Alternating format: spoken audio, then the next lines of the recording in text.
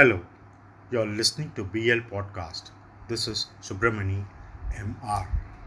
2 weeks ago, India was upbeat about its wheat production and export prospects. Not anymore. One main reason for this is that the production is now feared to be lower than what it was initially expected. Officials say that the production could be 8 to million tons lower than the initial record estimates of 111.32 million tons. This is one part of the problem. The other problem is that the farmers are not willing to sell their produce to the Food Corporation of India or other state procurement agencies.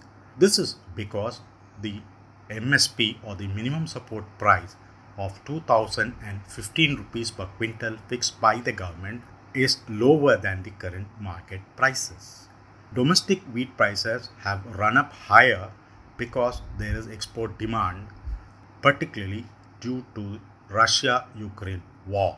The fear of lower production has only added to this and prices are bound to go higher. Farmers are holding back their produce, expecting higher prices. In addition, private traders are reaching out to farmers at the farm gates and procuring wheat. They are paying higher prices, or sometimes farmers are settling even for the minimum support price. Wheat production is feared to be lower because of excess heat during March in growing regions of Haryana, Punjab, and western Uttar Pradesh. The other regions, the wheat production is supposed to be as normal as last year. This has created another additional problem. India had a 3-year low carryover stock of 19 million tons this year. Procurement of wheat is 40% lower year on year at around 16 million tons. The carryover stock plus the procurement takes the total wheat stocks with the government at 35 million tons. For various welfare schemes, including the National Food Security Act and the scheme to distribute free food grains to below poverty people line, India would require around 40 million tons of wheat for this fiscal. So that leaves the government requiring another 5 million tons. There are questions whether India will be able to mop up that 5 million tons.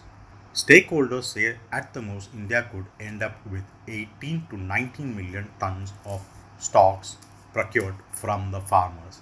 That gives another additional 2 to 3 million tons. But there are others who say that the procurement agencies, including FCI, should stretch a little more to get around 22 million tons, which may make things comfortable. On the other hand, India, which was very gung-ho on exports and was looking to become the Annadata or the food provider of the world, has to scale down its ambition. Stakeholders say that India may not be looking at exporting more than 10 million tons of wheat this year against a record 7.87 million tons last year. But there are also views that the government might foot additional prices to ensure that it has enough stocks for distribution for its welfare schemes. On May 10, almost all arrivals are likely to be over. This is the time when the government would review the food situation, particularly the wheat stocks, and probably we can expect government to take some measures or some steps that will help meet any crisis.